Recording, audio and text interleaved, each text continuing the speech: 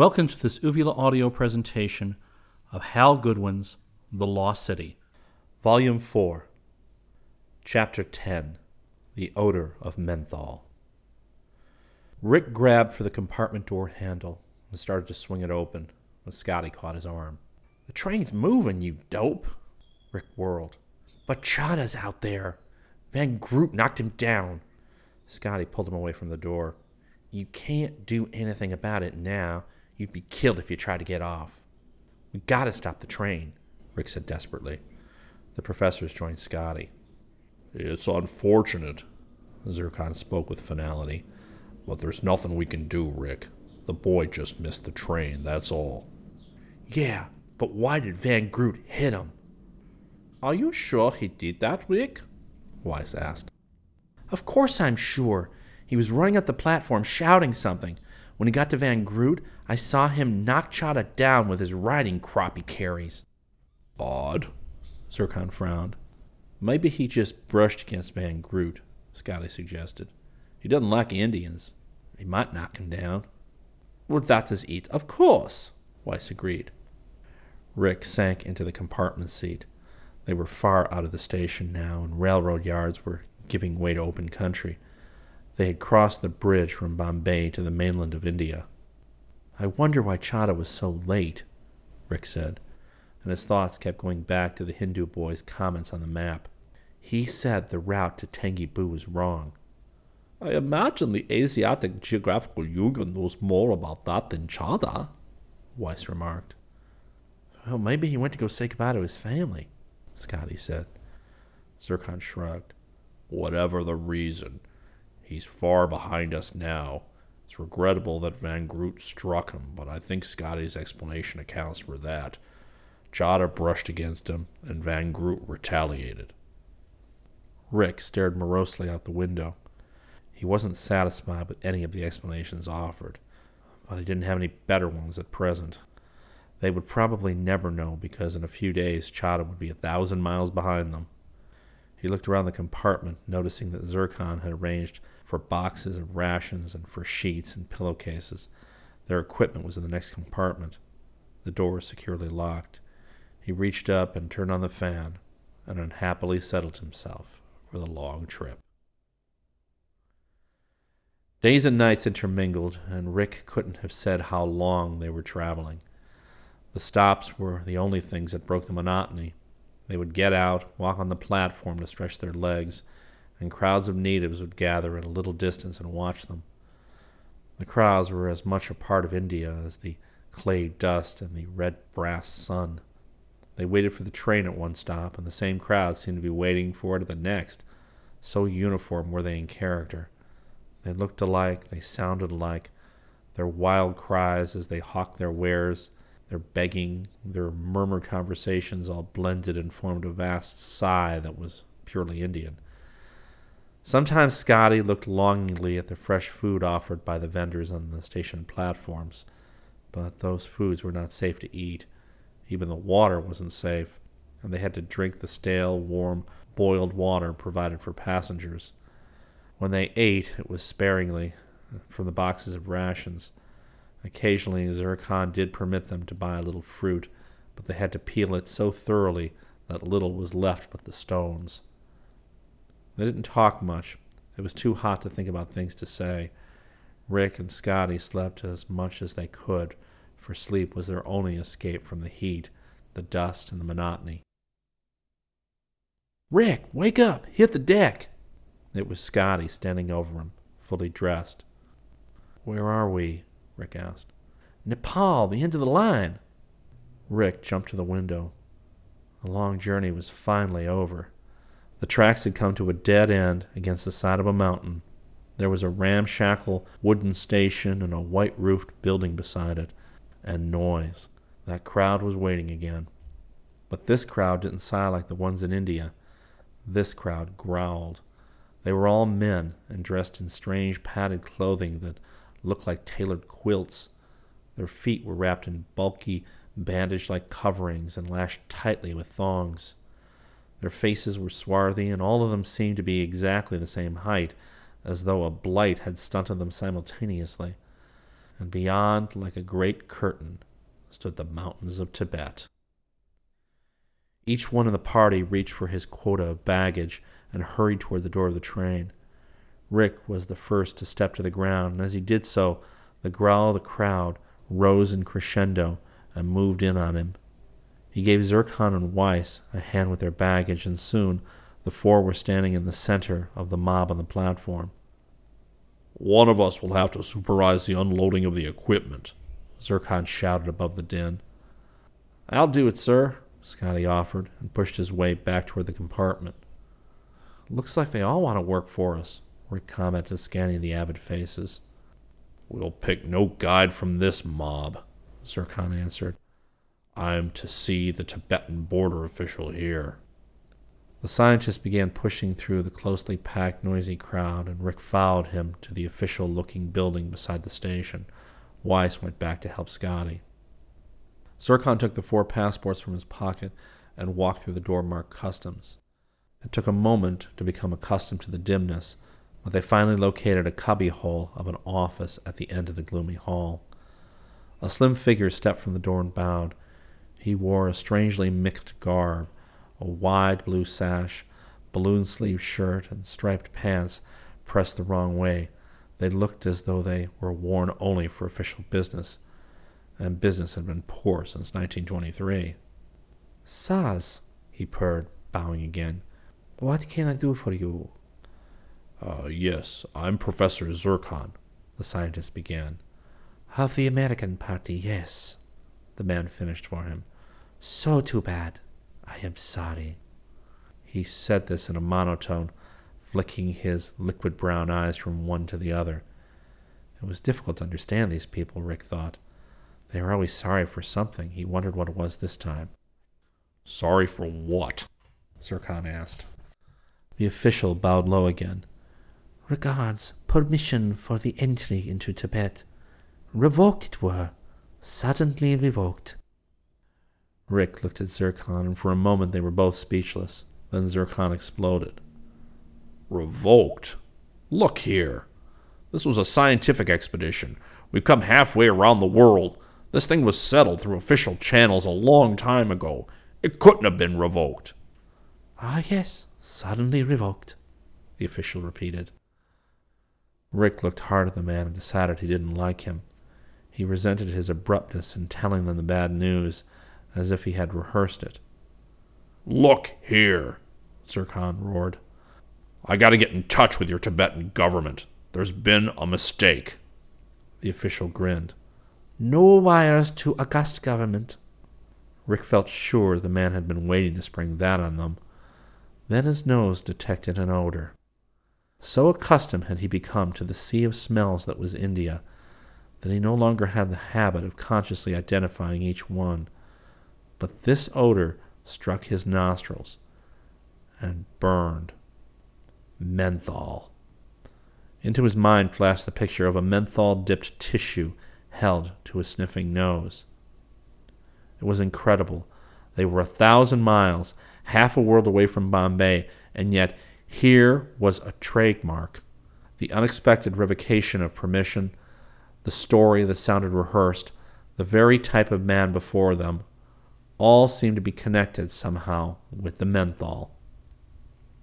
The official stared out the dingy window as though he had forgotten them completely. Zircon stomped up and down the room, choking with frustration and anger. Then Rick spoke out, with a growing certainty in his mind, turning his back so that the official could not see his face. He hoped that Zircon saw his wink as he said, "If we're going to be delayed, sir, shouldn't we pay off our bearers so that they can return to Bombay?" "Bearers? What bearers?" Zircon bellowed. Rick winked again. "Our manservants, sir," he said. This time Zircon caught the wink, but Rick could see that it meant nothing to him. He raced on, praying that his sudden scheme was going to work. "There you go, sir, forgetting them again. Why, I'll bet you even forgot to have those large rupee notes changed."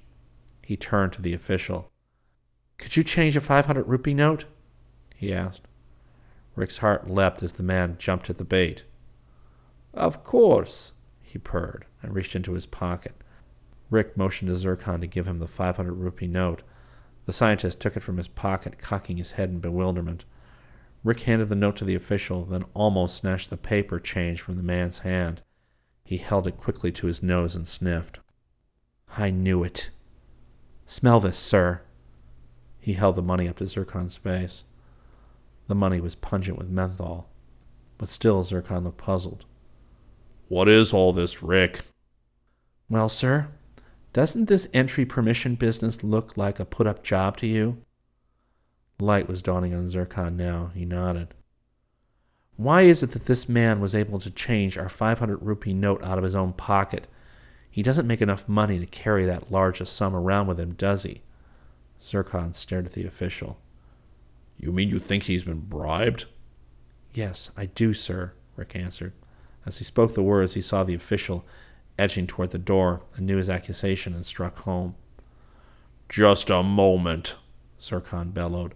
Is this boy right? No, sir. Zircon took a step toward the man.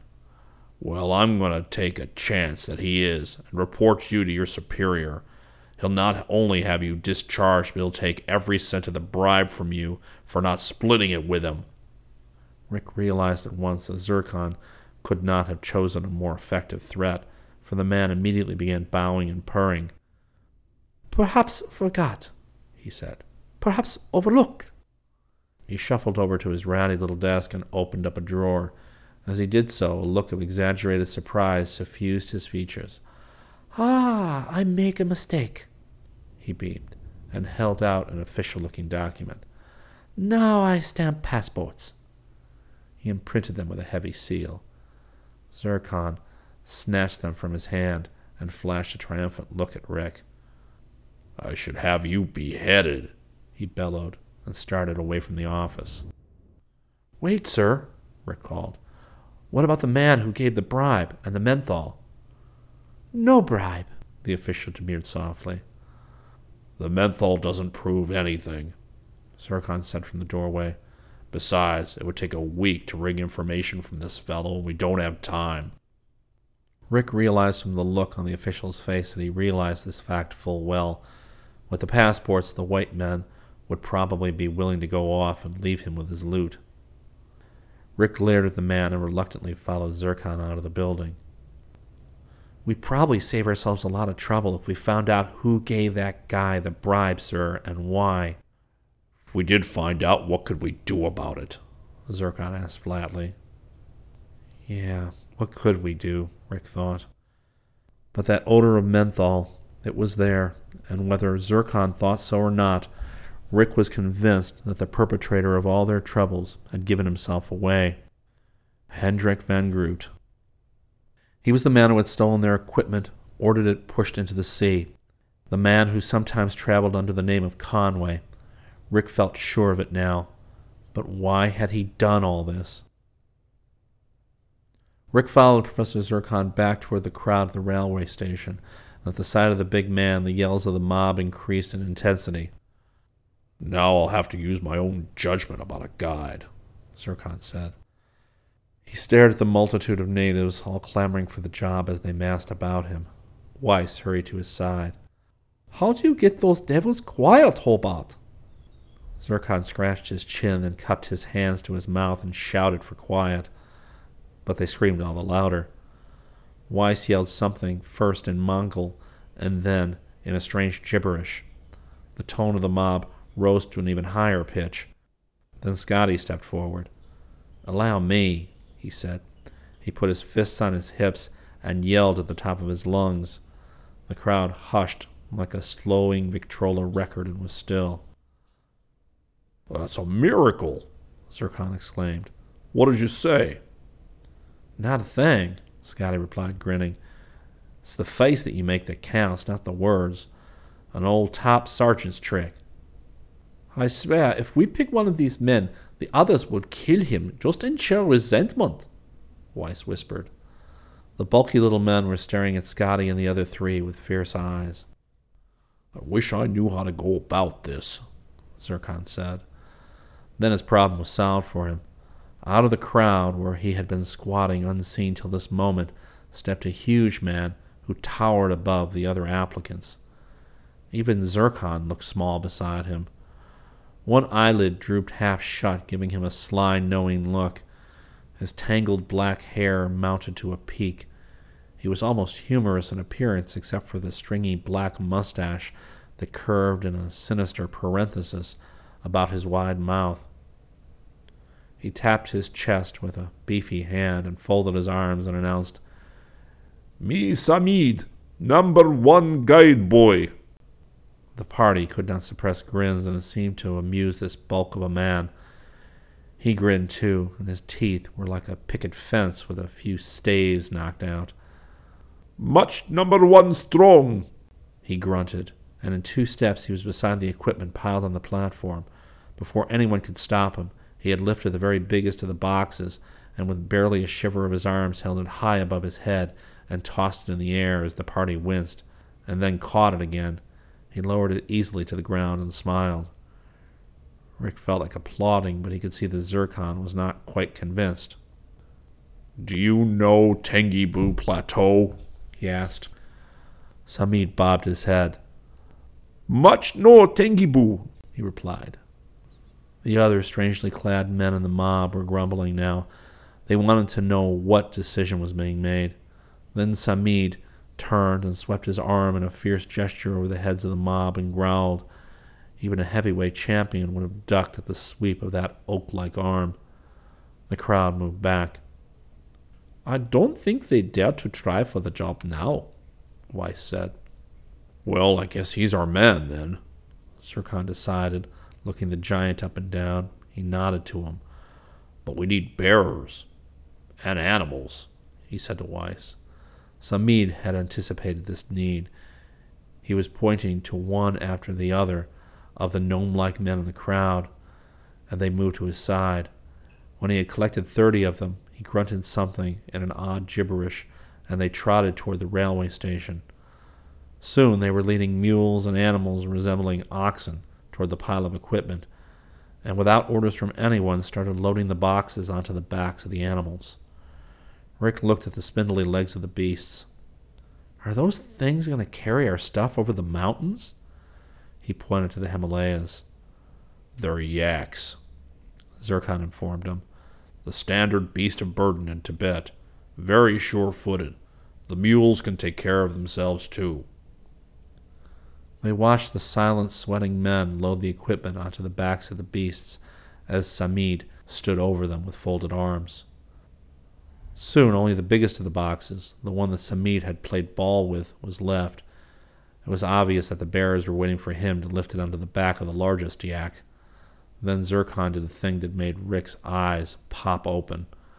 As Samid stooped to grasp the corners of the box, the scientist stepped to his side and tapped him on the shoulder. The giant rose, and the scientist took his place. His broad back bulged as he took the corners of the box, and to Rick's amazement, swung the load high over his head, as Samid had done. Then he held it there and smiled into the guide's eyes. It was the first reaction, except a smile, that Rick had seen cross the giant's face. His chin dropped and stayed there. Zircon lowered the box to the animal's back and lashed it tight. Without another look at the giant, he turned and strode back toward Rick, Scotty, and Weiss. "Just to show him who's boss," the scientist smiled. The animals were flogged to their feet by the bearers. Samid led the way up a wide road toward the mountains, and with a last look at the civilization they would not see for many months to come, Rick and Scotty fell in behind the scientists. If trouble were to follow, Rick decided, it would have rough going from here on out. Chapter 11. Tibet. The road stretched ahead, and in less than an hour they had crossed the border into Tibet. There didn't seem to be a level inch, so far as the eye could see. The cries of the bearers urging the animals on echoed against the surrounding walls of earth that seemed to be narrowing like a funnel ahead. Suddenly, there began to appear strange markings on the rocks of the mountains. Om Mani Padme Hum, Rick read slowly. The inscription was everywhere now. On the lip of a gorge, the painter must have been a human fly to etch it up there, and again against a flat peak. Rick hurried to Zircon's side and pointed to one of the painted legends. "What does it mean?" he asked. "Hail the jewel on the lotus," Zircon translated. Rick scratched his head. "And what does that mean?" Zircon laughed. "It's the way the people of Tibet gain merit in the eyes of Buddha. They risk their lives in these painting projects to perpetuate his wisdom." "But there are more and more of them as we go along. How come?" Rick asked. "We're on the road to Lhasa," Zircon explained, "the holy city of the Tibetans, where sits the boy ruler, the Dalai Lama.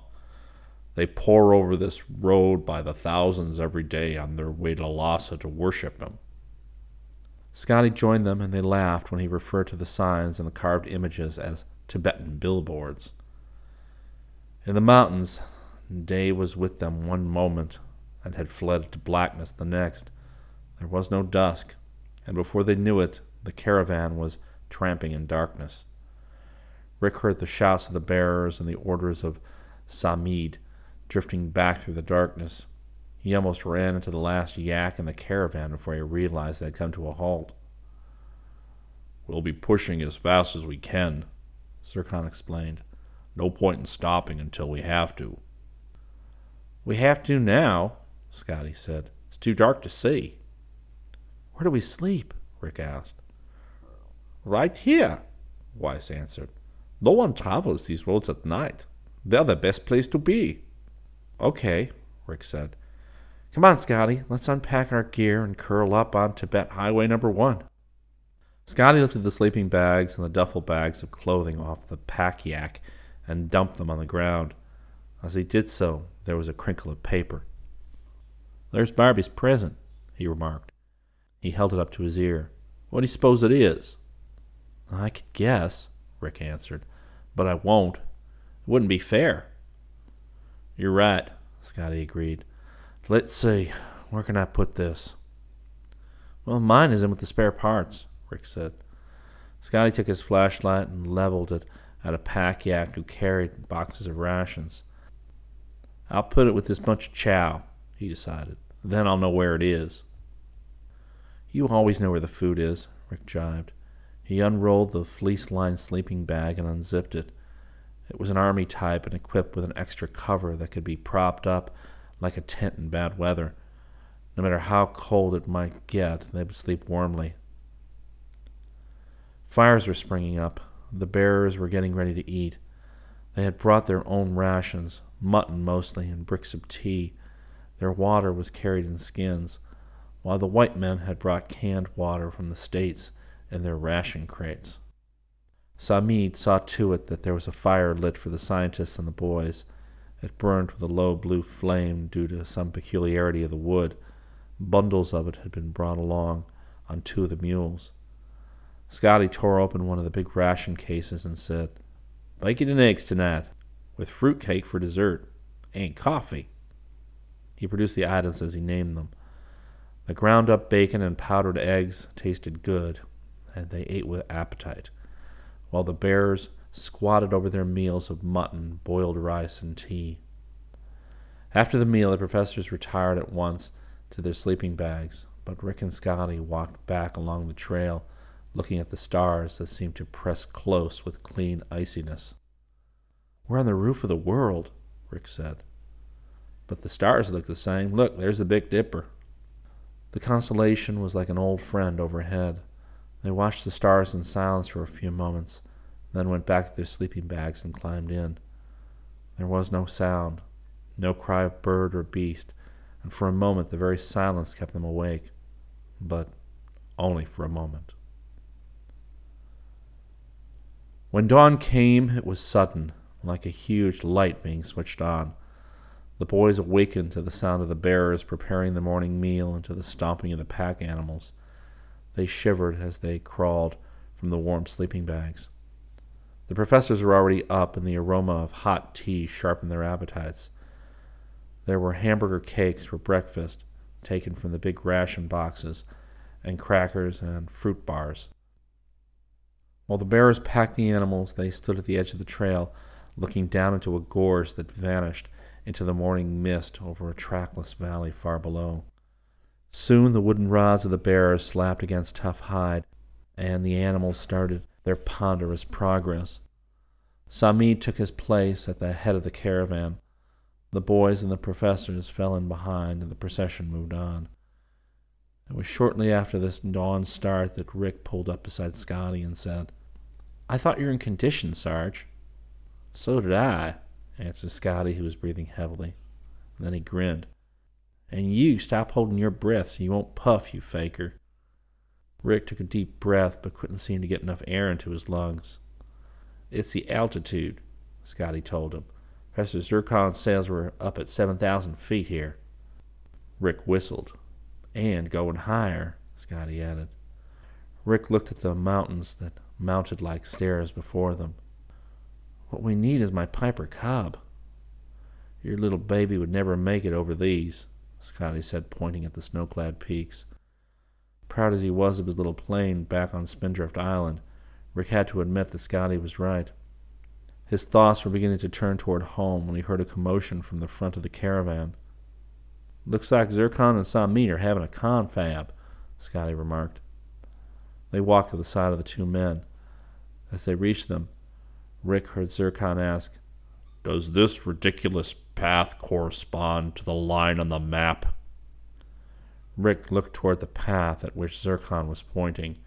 It did seem ridiculous that they should turn off this fairly good road onto the narrow winding path to the left. Samid, however, was shaking his head in a violent affirmative. "Thingy boo, wait there," he said. Zircon checked the map again. "Well, the map makers who charted this should know," he muttered, "but it does seem to be doing it the hard way." He folded the map and returned to his case and motioned to Samid to carry on. In the coolness of the mountains, the sun seemed to race on its journey from one horizon to the next, and before he knew it, Rick had counted 3 such trips by Old Sol. "I think I'm beginning to get used to this thinner atmosphere after 3 days," Rick told Scotty. "Me too. I wish the scenery would change, though." "That's what you said about India. Relax. This is why people pay big money for vacations in the mountains."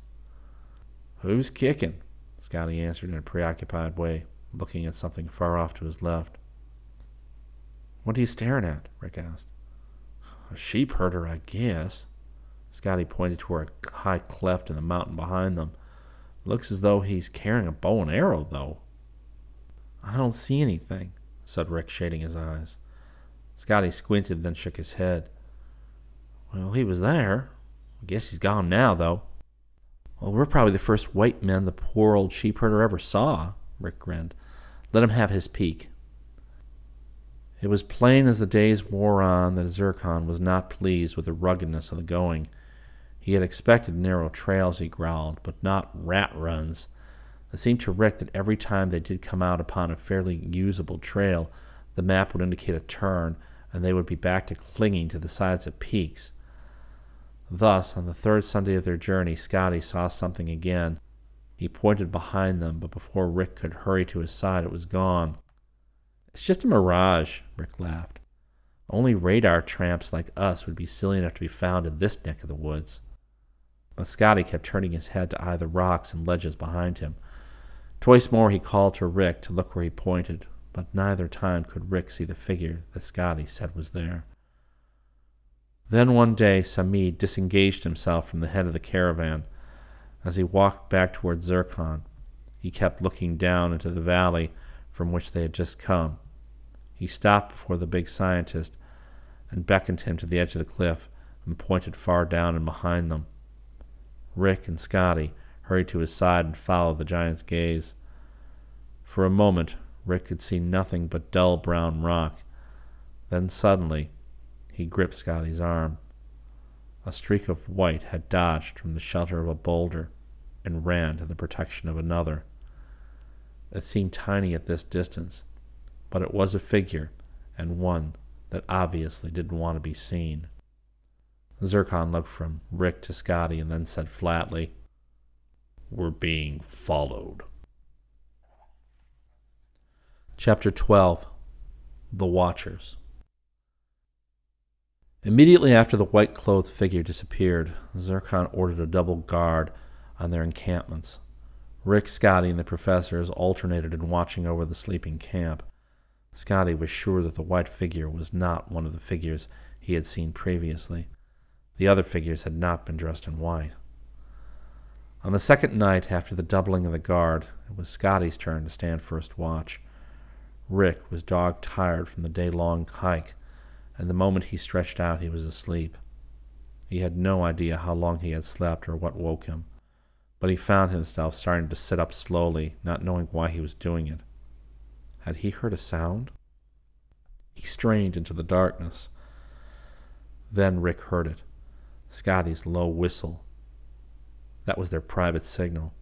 Again it pierced the darkness, and this time he located it off to his right. Grabbing his tiny flashlight, he scrambled barefoot across the loose rock, gritting his teeth in anguish at each noisy crunch. He almost fell over Scotty in the darkness, and with a tremble in his voice whispered, "What is it?" "I don't know," Scotty answered hoarsely. "Sit here and watch." Rick eased himself to a sitting position and stared in the direction Scotty had indicated. Little lights began to dance before his eyes as he tried to pierce the darkness. For a full quarter hour they barely breathed as they waited for some betraying sound, and finally it came. A sliding sound, then a ripping of cloth, and a soft exclamation in the dark, and then quiet again. "Over there," Scotty said, jabbing his finger toward the curve in the path. And then they saw it, a white-clothed figure silhouetted against the sky. "How did he get by the guard?" Rick asked. "Well, that's probably his racket," Scotty whispered. They watched the figure bob up and run behind a rock and then scamper closer to them. "We are going to take this character with the old-school tackle," Scotty whispered. "Great. You go high, I'll go low," Rick answered. And they crouched together. For a moment, Rick feared that the figure had heard them, but it rose again and straightened up. Too far to attack yet, but then he saw a hand stealing into the white robe, and his heart leapt to his throat. He had seen knives come out of such robes and knew they could wait no longer. Without a sound, Rick's legs buckled, and in the next split second he and Scotty were flying through the air, straight for the figure in the darkness. Scotty hit him at the neck, and Rick tackled him squarely at the knees. The figure bounced like a rubber ball, but their quarry wasn't giving up. Arms were flailing under the white robes, and legs were kicking. In a flash, Scotty was astride the prostrate figure and pinioning the arms to the ground. "The light!" he yelled at Rick. Rick reached for his flashlight and flipped on its switch. Then he turned its beam squarely into the face of the prowler beneath them. There, staring up into their eyes, was a face Rick had thought he would never see again. It was Chada. It seemed unbelievable that the native boy could have managed to follow them all the way from Bombay, and yet here he was. Rick and Scotty fired eager questions at him, but it wasn't until later over a good breakfast that they heard the whole story. Fully aware that all eyes were on him, Chada sipped a cup of steaming tea slowly and with relish, deliberately prolonging the moment with his natural flair for the dramatic. Rick grinned to himself as Scotty and the professor shifted uneasily. This, he thought, was Chada's moment, and the Hindu boy intended to make the most of it. At last, Chada put the teacup down and smiled at the faces around him. "Very good tea," he said politely. Scotty exploded. "Come on, can't you see we're waiting for you to tell us all about everything?" Chada settled himself comfortably. "It is like this," he smiled at Rick. "You remember we talk about the map? How I say it is not like what sahibs in Nepal say?" "Yeah, I remember," Rick said. "You did not believe me," Chada accused. "I went away, so quiet no one could see, and I went to the house of a Sikh. He is an old man, this one. When I know him before, he is Rizaldar Major in Nepal." "That's a rank in the British colonial cavalry," Weiss supplied. "He know this Tibet good," Chada continued. "I think myself he know about this map, but he is not home. So I sit on his stairs and wait, and such time passes, but this one does not go." He waves his hand in an airy gesture. "Not Chada. He waits some more." Go on, Weiss said impatiently. "Yes, Sahib. Soon comes the Sikh Sahib, and he has forgotten me because I have new clothes, like a Hazur. But soon he remembers, and he shows me his maps of Tibet, and I show him the path from the maps. He looks, and he makes a great rumble in his beard, like so." Chada demonstrated with a low growl, and he says, "Ayai, such a bad thing. How did the Sahibs get such a path?" And I say that the maps were sent by the Asiatic Geographical Union, Rick said helpfully. "Yes, he knows these people good. He takes me to them, and I show them the path, and they say that they make no such path like this on the maps of the Sahibs. They draw new maps and say, 'This is the path we draw.' My friend give me the new maps, and I run for the station, but when I come, the train has gone. I see Sahib Rick, and I shout so loud. I shout, 'It is the wrong map!' Then, Van Groot Sahib, bang! I am dead. My new clothes, they get dirt on them, but soon I am waking up." And he paused dramatically. "And gone are the maps." "Van Groot," Scotty exclaimed. "If I ever get my hands on that walking cough drop, I'll break his damn neck. He's behind everything.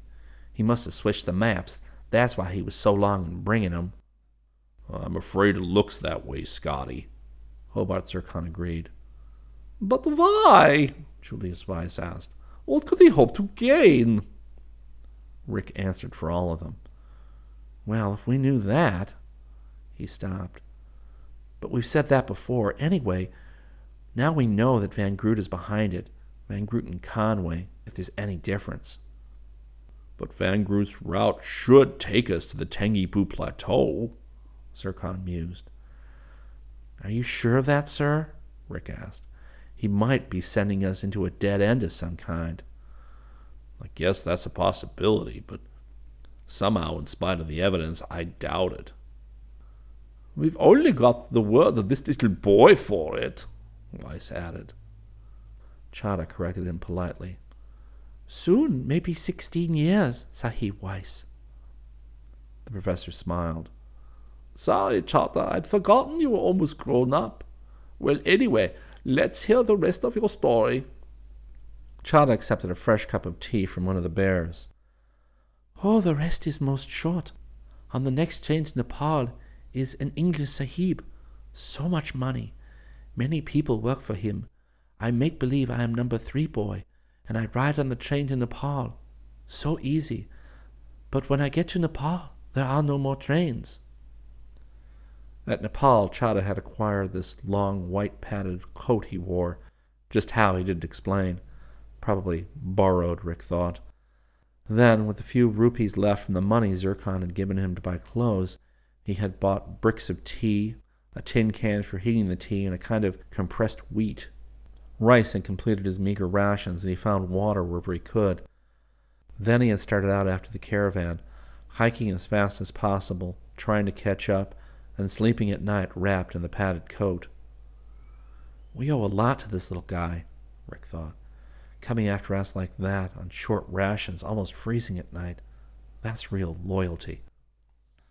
The Hindu boy continued, groaning realistically. "All this time I have been walking, and my feet are sore. Soon I see the Sahibs, but I must go slow because people are watching." The party exchanged glances. The watcher Scotty had seen. "Did you get a look at these people, Chada?" Zircon asked. Yes, Sahib, Sir Khan. Once I hid in the rocks, and one went by close, and I almost touched him. He is like Chinaman's, but not the same. He is small like me, and he shaved his head and wore clothes with pads. He had plates on his chest made from what is called skin from animals, please? Leather? Rick asked. Yes, is so, Chada assented. He's also carry a... He made motions with his hands, and a light dawned. A bow and arrow, Rick exclaimed, and Chada nodded. Weiss ticked off the points on his fingers. Small like a Chinese, but not precisely. Shaven head, parted clothing, leather armor, and a bow and arrow. Hobart, what does that mean to you? A Mongol. Exactly, but it's quite impossible. A Mongol such as Chada describes would have lived 5 or 6 centuries ago. But he saw one, Rick said. So he did, and I doubt he could have made up such a tale. I'm afraid we have another mystery on our hands, Weiss sighed.